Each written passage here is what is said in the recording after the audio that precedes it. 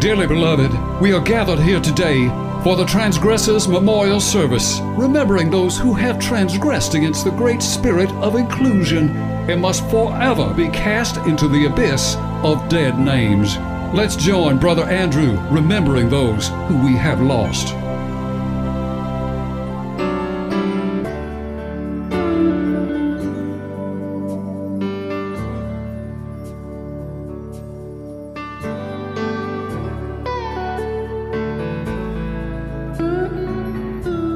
First remembrance this week is for the Hitler beetle. No, not the Volkswagen we all know, but the sightless amber-colored carabe that lives in a few damp caves in Slovenia.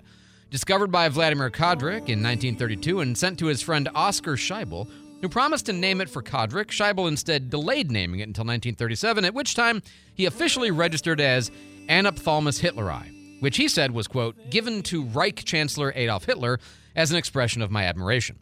As you obviously understand, it is unconscionable that any modern scientific convention would allow anything to be named for the Fuhrer, especially in a field as esteemed and prestigious as entomology.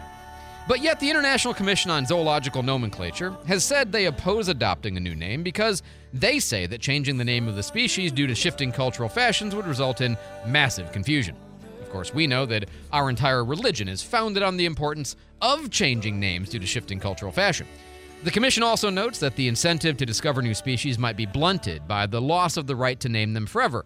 But this is nonsense, and the power to name has only led to the most absurd examples.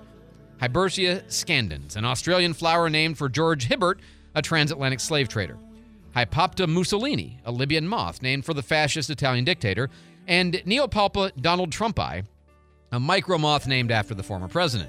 And in case you think this is just a small or trivial problem, let it be known just how many celebrity-related names for insects there are, all of which could be problematic eventually. There's a Taylor Swift millipede, a Beyoncé horsefly, and a James Brown mite. Prince, RuPaul, Roger Federer, Greta Thunberg, and Arnold Schwarzenegger all have namesake flies. Harrison Ford, Barack Obama, and the indie band Radiohead all have ants. Michelle Obama, Bono, Angelina Jolie, David Bowie, Johnny Cash, Hugh Jackman, and appropriately, Tobey Maguire all have spiders named for them. Jackie Chan and Shakira both have wasps, ironically, since neither of them are white or Protestant. Jackie Chan also has a lizard namesake.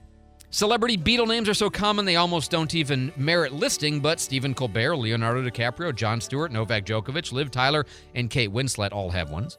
King Charles has a frog, awkwardly named Hyloskirtus Prince Charles I, as if the name giver never believed he would actually ascend to the throne. Ozzy Osbourne also has a frog. There's a moth for Mel Gibson, lichens for Dolly Parton and Oprah Winfrey, a crustacean for Bob Marley-Mon, a shrimp for Pink Floyd, a mite for Jennifer Lopez, and most recently a treehopper for Lady Gaga. And in case you think it's only about historical personages and celebrities, the founder of modern taxonomy himself, Carl Linnaeus, had some kind of fixation since he named a mollusk Penicillus penis and an earwig Labia minor. Surely you can see there are some names we should take a mulligan on. I think it's fair to say the world will continue spinning on its axis if we tidy up some or all of these, perhaps doing as the American Ornithological Society recently decided, renaming all birds away from personal namesakes to functional descriptors instead. Yes, it's high time for the Hitler beetle to go away and instead perhaps take on the name of alternately cited brown Slovenian cave beetle. Woe unto all who offend. Woe unto all who offend. Second, Gabriel Attal, the education minister for France, who recently got everything wrong after Muslim students and teachers were upset about a classroom lecture on the famous painting by Giuseppe Cesari depicting Diana and Aceton, a Renaissance work that clearly shows several naked women being approached by a fully clothed man. Instead of siding with the traumatized middle schoolers and the outraged parents, as he should have, Minister Attal instead defended the teacher, assuring the faculty that any students who continued to complain against him would themselves be disciplined.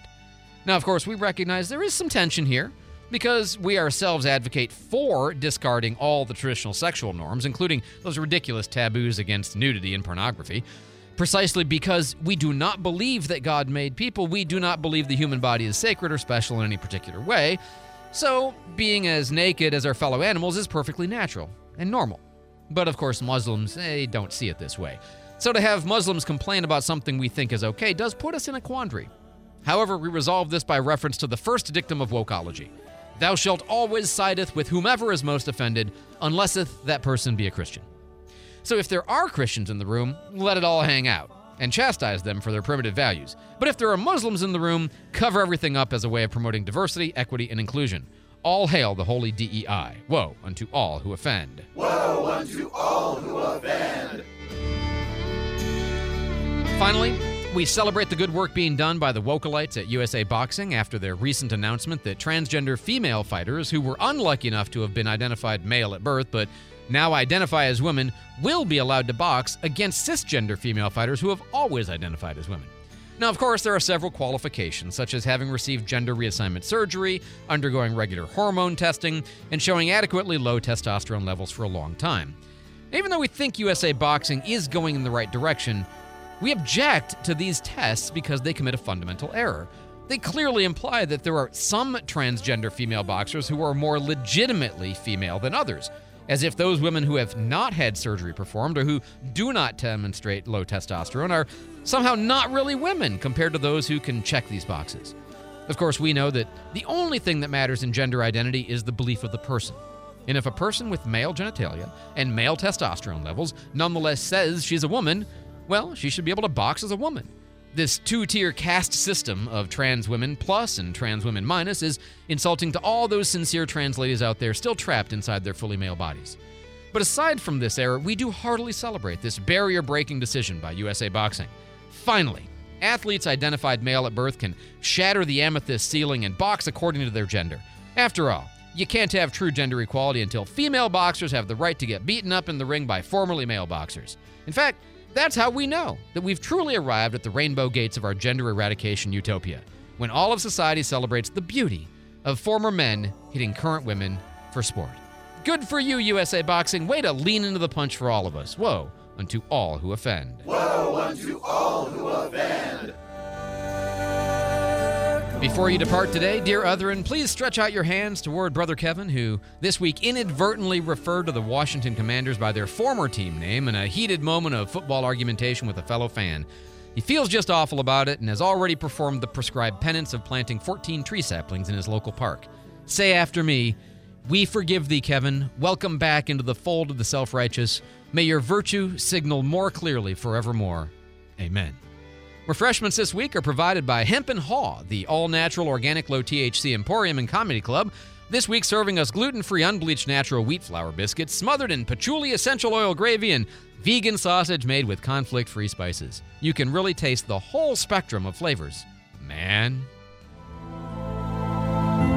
And now, brethren, sisterin, and otherin, having been cleansed of these hurtful words, give each other the holy virtue signal, and go forth and transgress no more.